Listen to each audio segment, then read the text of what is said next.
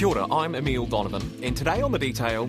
Winston Peters' self-imposed deadline to form a new government is passing tonight with no sign of a deal. Well, negotiations to form New Zealand's next government have become something of a circus. Sometime this afternoon, Winston Peters will put everyone out of their misery. There are still meetings to be held this morning. Caucuses need to sign off the deal. Neither major party, apparently, has a clue which way this thing's going to go. Well, some of you people have said I hate the Greens and I hate James Shaw, and I can tell you this for a fact. I have never said, privately or publicly, a bad word about it. But there's no formal agreement, there's no sort of backroom deal, if you like. Every election year, MMP has thrown up its own behind-closed-doors soap opera as the parties who make it into Parliament put their chips on the table and try to form a government. Now, these coalition negotiations are secretive, mysterious things, but they're crucial in dictating the following 3 years of policy and portfolios. So to shine some light into the political shadows, we thought we'd go to someone who knows what they're talking about. And while the flamboyant Mr. Peters is grumping off to the side, Mr. Dunne is right in there with a hand to play. John Key's first cab off the rank for coalition talks with his new government is the United Future leader, Peter Dunne. I did 5, which I think is more than anyone, actually, by my count, and that was over a period of probably 15 or 16 years. That's Peter Dunne, MP for Ohariu for 33 years and a confidence and supply partner for both Labour and national governments. It's business, so you're doing a deal, as you say. The exciting bit is the consequence, that you're forming a government or you're keeping a government in power. And his first coalition negotiation was unusual. It was the 2002 confidence and supply agreement with the Labour-led government. And that was important because it was the first time we'd ever had such a thing as a confidence and supply agreement. Previously, in both 96 and 99, there'd been formal coalitions.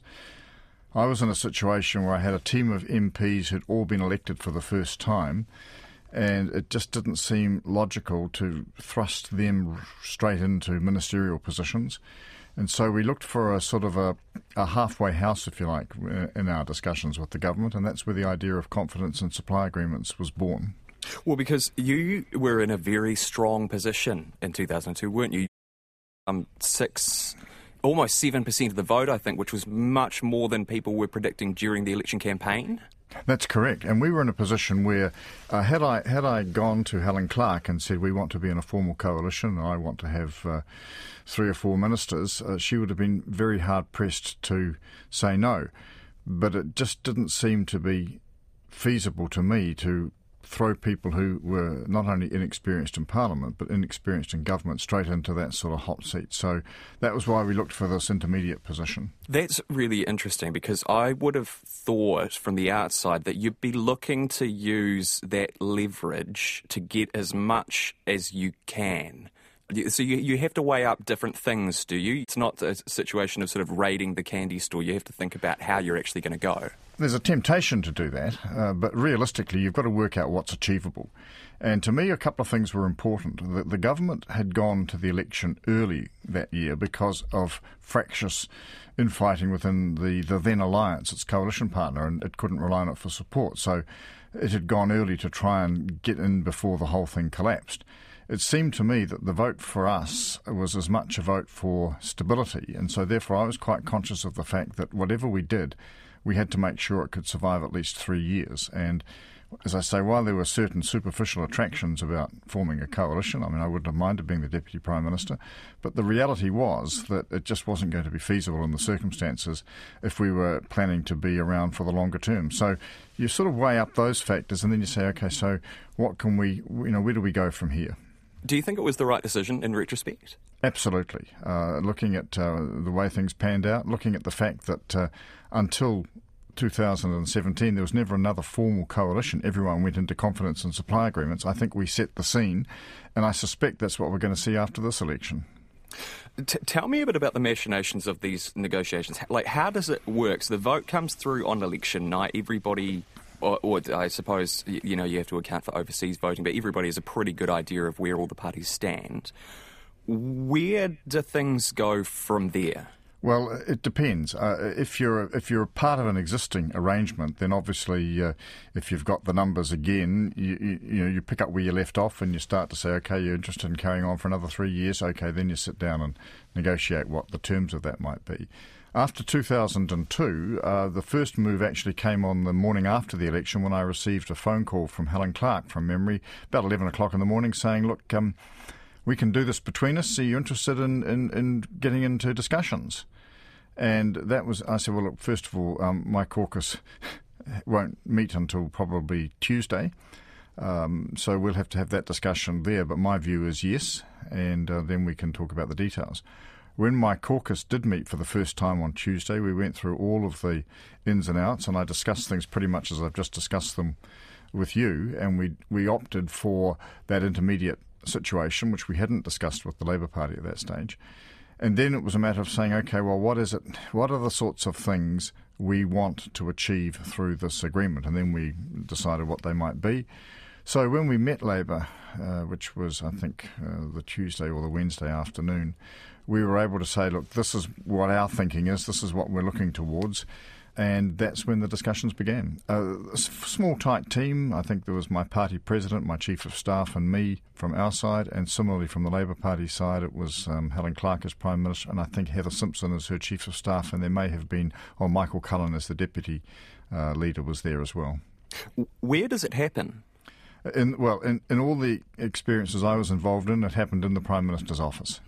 And so there aren't actually that many people in the room?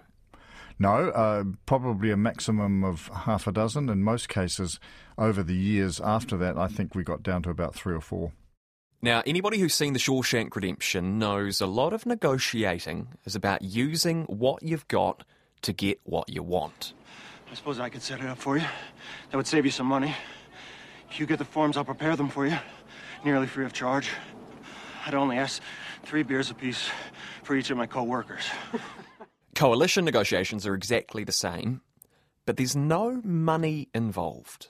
So what's the currency you're playing with? Primary policy. And what tended to happen was that we'd have a roundhouse discussion about these are the sorts of things we're interested in. You get a sense from the other side how they accepted or didn't accept those. And they might say, well, okay, we don't like your point 3, but we might go along with that if you would agree to our point 2. So there's a bit of a trade-off at that point. So then typically what happens is the chiefs of staff go away and sort of nut out the details. So the next set of formal meetings is when you come together and you've got some bits of paper that actually say this is what this is going to look like, this is what it means. And then a draft agreement is prepared, and again that's considered.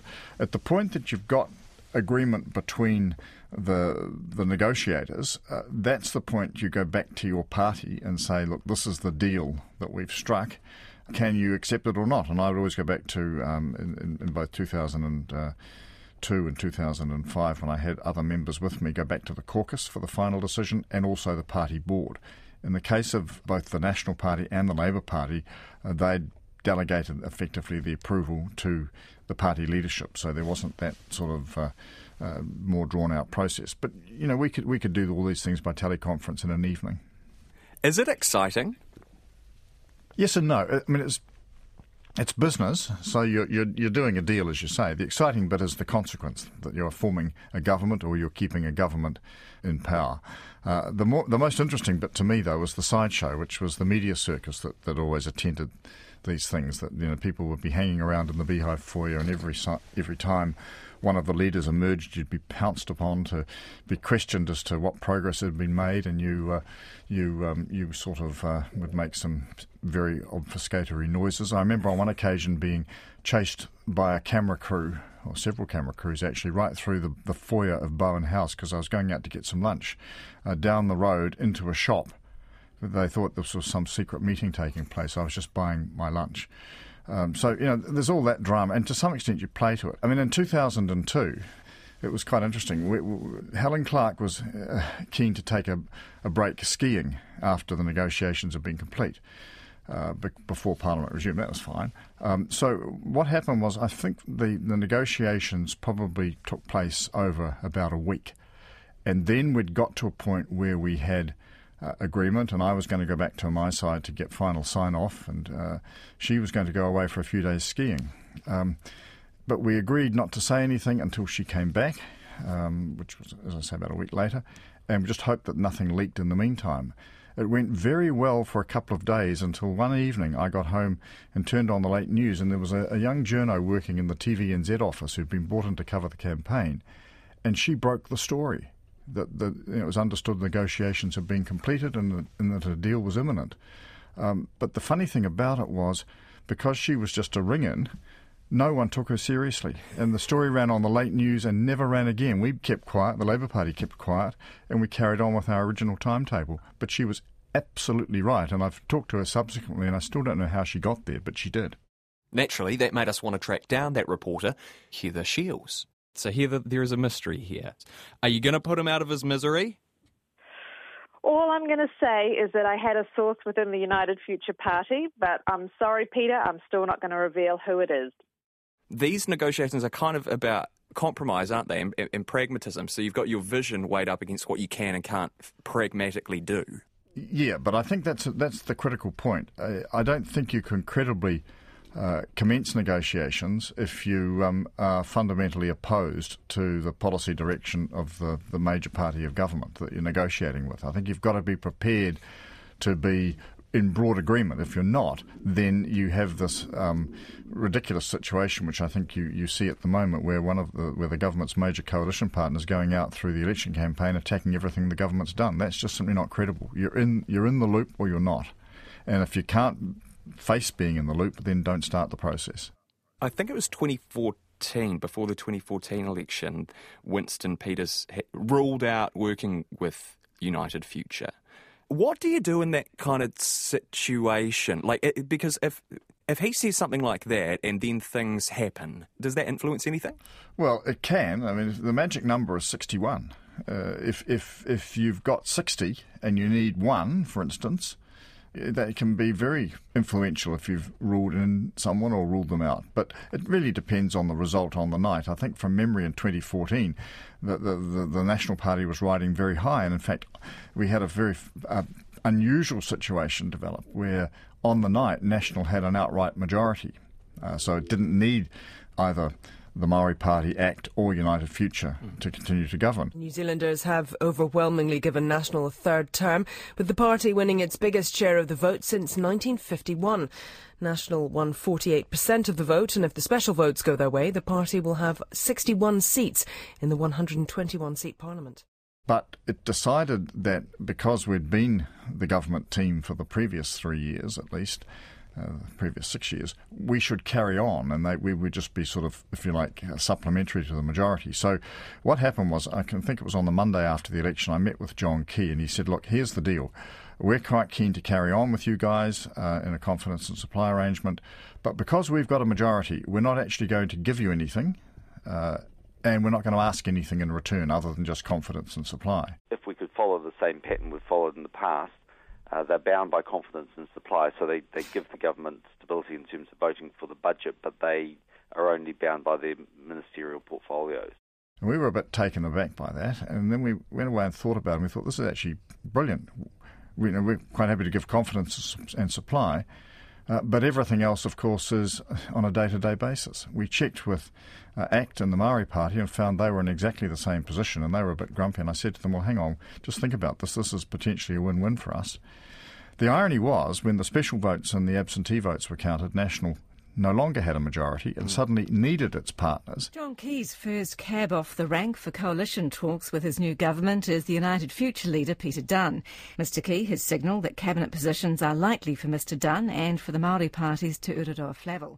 And then, because we knew what National's big priority at that stage was to change the Resource Management Act, something that ACT, United Future and the Maori Party were all opposed to.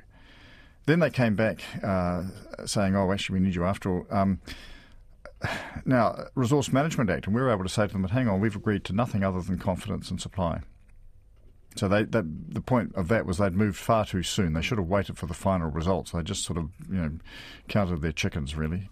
When you get that call from John Key saying, we need you, what is the power balance like in those conversations? How are you feeling? Because, the shoe's on the other foot there, right? Like, you're the big dog in that situation. Well, yes and no. I think you've got to be very careful you don't actually assume you are the big dog, because I think that's when you run into trouble and you overplay your hand. But with John Key, prior to 2008, we'd had some preliminary off-the-record informal discussions on a sort of a what-if basis. So, if you like, when the situation turned out that National was going to be leading the government, or most likely to be leading the government, the call wasn't a surprise. But the discussions take place pretty much on the basis of equals. I mean, Parliament's a small place. You know people pretty well anyway. And I never felt in discussions with either Key or Clark to be in any way overawed by the circumstances, because I knew them both pretty well. They knew me. And we basically proceeded on a fairly amiable basis. What is more important out of policy or ministerial portfolios? Oh, policy by a long shot. How the ministerial portfolios arose is interesting. In 2008, United Future had decided that we would meet with Labour to negotiate, but we weren't really expecting to be disappointed if those negotiations didn't go anywhere. We weren't all that keen to be part of a fresh agreement. And so what we did was thought, well, we don't, because of the way the numbers were, we were only 3 seats at that point. We don't want to be seen to be the party that walks away. We have to make it so that basically Labour says, look, sorry, we can't do business with you. So we had quite a protracted period of discussion, which wasn't really going anywhere fast. And then there was an agreement informally between the chiefs of staff about things we could do business on. And then out of the blue, late in the piece, came this offer of a ministerial position, which had not been canvassed previously. It was raised by Helen Clark late one afternoon. Everything else had been agreed at that point, and we were at the point of saying, well, we've just got to go back to our side to decide whether we want to sign up to this. And she said, oh, by the way, there's one other thing. It was a bit of a shock, and I must say I took probably 24 hours or so to think through the implications as to whether it was a good idea or not, whether you're going to be too closely trapped. In the end, we decided on balance that the arguments were stronger for it rather than against it, and so we went back with it. But I remember Helen saying to me, so that was what clinched it, was it? And I said, no, not actually. I think we were pretty close beforehand, but no, that didn't clinch it, which I think was a bit of a surprise.